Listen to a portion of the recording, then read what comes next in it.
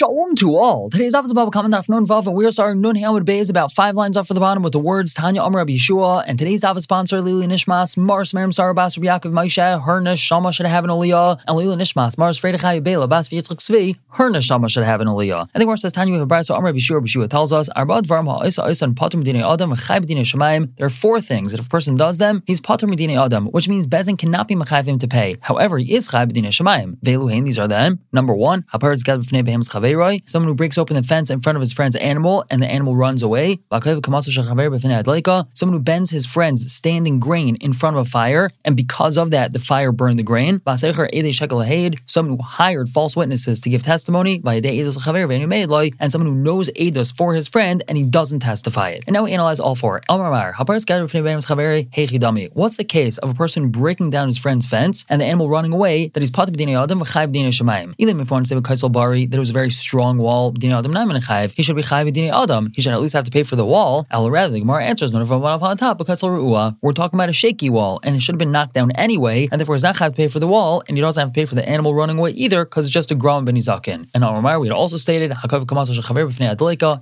what's the case of him bending his friend's grain in front of a fire and he's patur for that grain being burned? So even if we want to say that the fire would have gotten to this grain anyway with a regular wind, but we should be able to mechayiv him in Bezdin. It's like he physically burnt his friend's grain. Rather, the fire only got there with an abnormal wind, so him bending his friend's grain did not necessarily ensure that it was going to be burned, and it's only because there was this abnormal wind that blew the fire over there, and that's why he's patur b'dinei adam. Whereas Rashi says, Tamun itmar mishum deshavi tamun ba'esh. He made it tamun, and we know that if something is hidden by fire, it's tamun, so one is not chayiv for that. So this fellow took a blanket, for example, and put it on top of his friend's grain, making it tamun, because it's, so to speak, hidden underneath the blanket, and that's all pia halacha, he's patur. However, b'dinei shemayim, he would be chayiv. And Amar we had also stated, if he hired false witnesses, and we analyzed this case as well, what's the case? Even if we want to say lenafshe, that he hired these false witnesses for himself. Let's say, for example, he hired these false witnesses to say that his friend owes him money. Well, of course he would have to pay that money back. We should mechayiv him b'dinei adam as well. It must be that he hired them for his friend, meaning he hired false witnesses to testify that Ruvain owes Shimon money, and in this scenario he's only chayiv b'dinei shemayim. And lastly, we said if he knows edus for his friend and he doesn't testify, he's only chayiv b'dinei shemayim. And I'm asking, what are we talking about over here? Either you want to say betray that there's 2 edim that know this edus. Pshita, it's obvious. Dairaisahu. There's a chiv dairais for them to give edus, as the pasuk says, Im lo yagid v'nos avoinoi. If he doesn't tell, he bears the sin. So of course he'd be chayiv for not giving this edus that he knows. Rather, what are we talking about? Bechad. It's only one fellow that knows edus, and if he would have given that testimony in Bezdin, even though they wouldn't believe him 100%, at least he would be mechayiv the plaintiff in a shvua, and since he didn't give that edus, he's chayiv b'dinei shemayim. As the Gemara of Suleka, there are no more cases, but we have the following scenarios, and we've had a number of these previously. If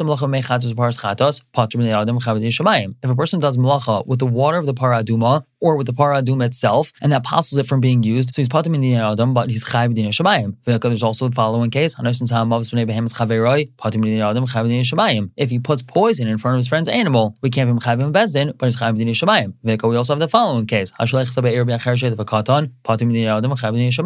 he sends a fire with a chereshot and a katan and it causes damage, in this case as well, we also have the following case: if a person scares his friend and causes damage, we also have the following case: if his pitcher broke in the Rishus Rabbim and he didn't remove it, or if his camel fell and he didn't stand it up and someone got damaged on it, Rav Meir is mechayiv for damages. However, the Chum say so our answer is in. You're 100% right.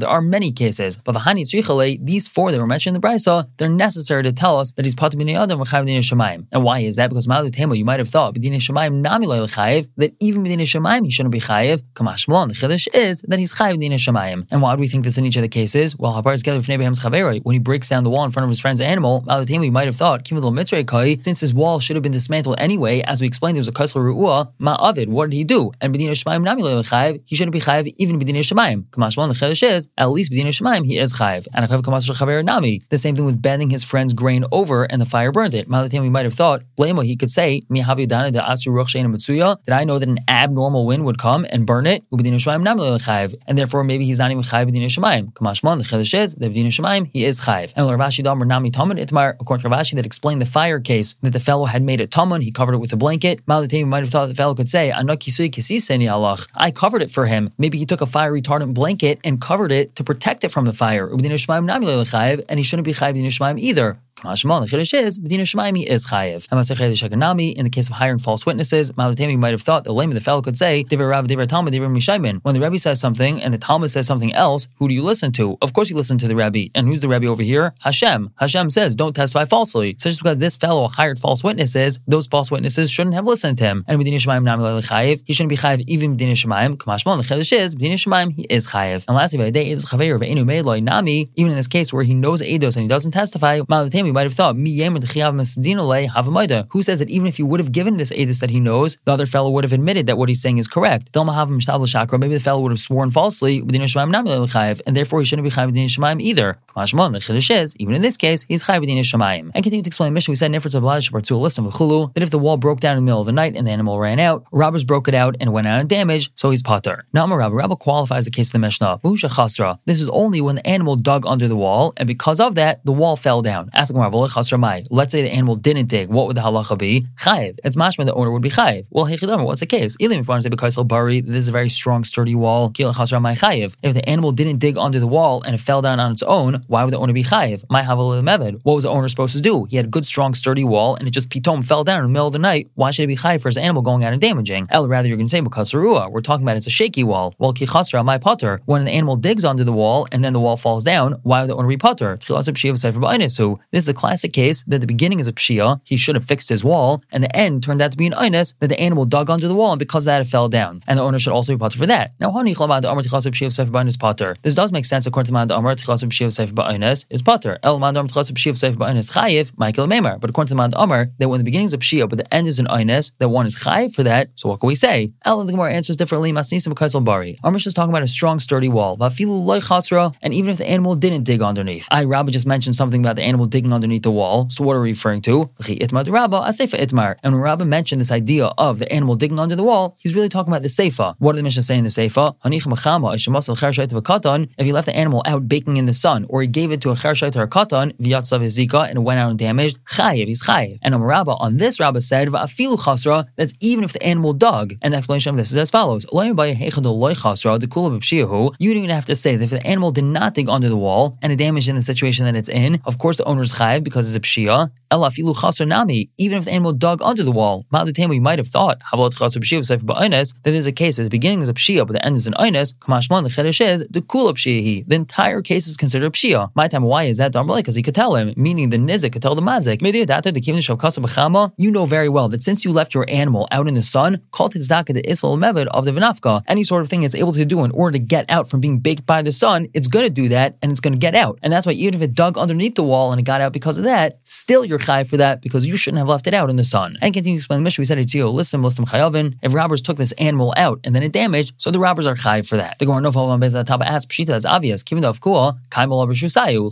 Since they took it out physically, so now it's considered to be in their rishus for everything. And once it damages, it's like their animal's damaging. So of course they're chayiv. What's the chiddush to say they're chayiv? The Gemara answers what we're talking about is that they stood in front of it, meaning they didn't actually touch the animal. They just stood in its way and they only allowed it to go this way, and then they stood over there and they only allowed it to go that way, and eventually went and damaged. And they're chayiv in that case, again, even though they didn't touch it. This is just like what Rabba said in the name of Masa, who said b'shem Rav, if a person takes his friend's animal and puts it on somebody else's grain, and the animal ate the grain or damaged it, so he's chayiv for that. And now we ask on this, Mamid, pshita, if he physically took the animal and stood it on the grain and it damaged it, of course he's chayiv for that. And the answer is, the chiddush is the kamla ba'apa, that he stood in front of it. He didn't actually physically touch it, he just stood here and stood there until it went onto the grain and damaged it. He's chayiv even in that scenario, and that's the chiddush. Now, Abai told Rav Yosef on this memra of Rabba b'shem Rav Masna b'shem Rav, Hikisha Amrtalon, you said that he struck it with a stick. And Velistim Nami the Kishua, in the case of Listim in our Mishnah, we're talking about where they struck it. And even though they didn't do mashicho or pick it up and move it somewhere physically, striking with a stick is considered like making a kinyan on it enough that if it goes and damages, they're chayiv for it. I continue to explain the Mishnah. We had said Masla Roya Nichas Roya V'chulu, that if he gave it over to a Roya, to a shepherd, so now the shepherd's in his place, and if it damages, the shepherd's chayiv. The Gemara tells us, Amri, they said, Tachtav Deman, who's the shepherd in place of? Even if you want to say Tachtav Bava Kama, that the shepherd takes the place of the owner of the animal. We already learned that. We have very clear memory that we learned previously, that